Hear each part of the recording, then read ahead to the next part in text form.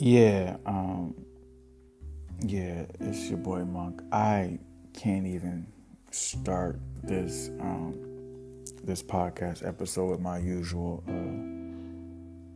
intro, because this one's depressing.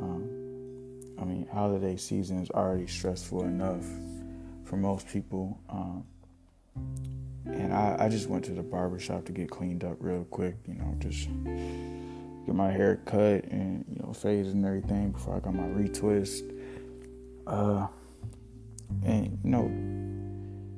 Guys, we talk sports in the barbershop. That's what we do. We talk sports and a lot of cash shit most times. But this is I don't talk the Lions with people because I'm not a fan. I have not been in years. And actually, just to stay on track, I'm out to play the Rolling Stones because I'm a fan of the Rolling Stones. They have hits. They're successful, something the Lions absolutely cannot ever claim, ever. So anyway, just gotta get my music playing to kind of liven myself up anyway. This is young guys and they're I heard them talking about the Lakers first, and we'll get to that a little later. But this is the most Detroit Lions fan thing ever. This kid says, if we make the playoffs, we're gonna win the Super Bowl. I had to stop my barber because I was laughing so hard. It was another older barber across from him, just educating the kid. I'm sitting up here laughing because I didn't want my hairline fucked up. This conversation was already depressing enough. Anyway, he says, if we make the playoffs, we are a Super Bowl team. We're going to win the Super Bowl. I don't know how to break this to him, and I honestly, I don't know whether to admire Lions fans' blind loyalty or just to play armchair therapist and diagnose it as a mental illness. But if you have to preface your championship argument with the word, if we make the playoffs, the phrase, if we make the playoffs, my dog, you're not a contender. You're a fringe playoff team. And that's if you make it. And history not on your side if you're the Lions. You got to clear the first round just to make history, bro. I think it's been 30, almost as long as I've been alive since the last time the Lions have won got out of the first round. So anyway, I had to reach out to one of my best friends about this because it's been just driving me insane.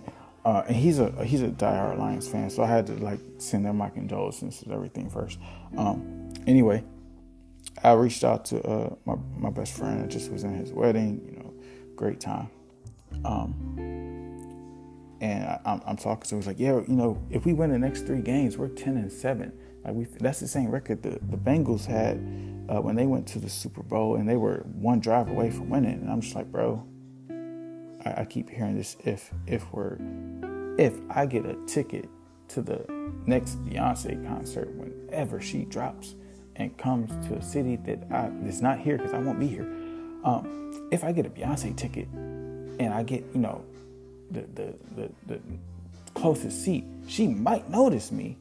And she might marry me. That's Lions fans' logic right there. No, that's not how it works, bro. And I'm not gonna say your name. You know who you are because you're my bro. You moved to DC in the beginning of the year. You don't have to. You're tapped for a job in Chicago, coming up in 2023. You don't have to claim the Lions anymore. You can tell people you're from Detroit. Just don't tell them you're a Lions fan. Change the subject. Say you've been a Washington football or Commanders or some other really just blasé bland name that they put on a team to hide the racist history of the former team name that took them 60 years to change. Anyway, say you've been a fan of that team since before RG3 tore his meniscus the fourth or third or fourth time, kneeling to his snow bunny and denouncing black queens everywhere. Anyway, long story short, bro, just don't tell people you're a Lions fan. It's like, yeah, I'm from Detroit. Talk like the Pistons. I mean, they won more recently than the Lions have done anything. And they're trending upward in a lot better way. Anyway, you can also you're tapped for Chicago, bro. Like playing the Bulls. Like, say you were born the year Michael Jordan started his second three-peat. Like that's solidified facts, bro. That's plain as day. Nobody can deny that. Like, oh yeah, this guy's bred to win. Like, say that. You know what I'm saying? Don't tell them you're a Detroit Lions fan. They're gonna like kind of, look at you the same way people look at Kanye when he tweets, and it's like, oh crap, like be prepared. Anyway, and to say the Lions have to win the next 3 games, the Lions have to learn to adopt the mentality to learn that a football game is longer than 3 quarters. Like after 3 quarters, they're tapped and they just find the most creative ways to lose. Like Vince McMahon cannot script a WWE ending more creative and just bizarre than the Lions find ways to lose. And then like y'all want to blame the referees and if he was if he jumped 2 inches higher and let it go. This is not y'all year. It's not going to be. Like, you got to stop giving them hope. Like, stop. Let it go. I mean, three games is a very high bar for the Lions, bro. Like, I mean, they're checking the schedule for their competition's competition. Like, they're trying to see, like, they might the Vikings or the Eagles might drop this game to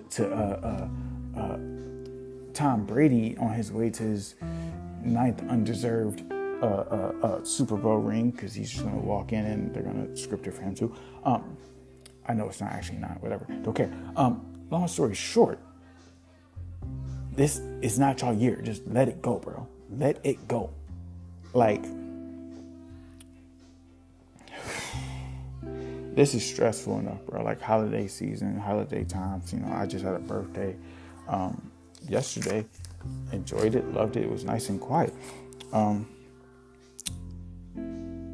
then I walked into this. I'm like, I can't go into 2023 with this type of energy. And to, what makes it worse is this, this young guy, he says, LeBron needs some help. LeBron has 2 Hall of Famers on his team. He is in the GOAT debate, rightly or very wrongly, because you still have people saying after 20 years LeBron needs some help, and he has 4 championships because he's had 2 Hall of Famers on his team at any given time he's won a championship. And y'all still crying that this man needs help.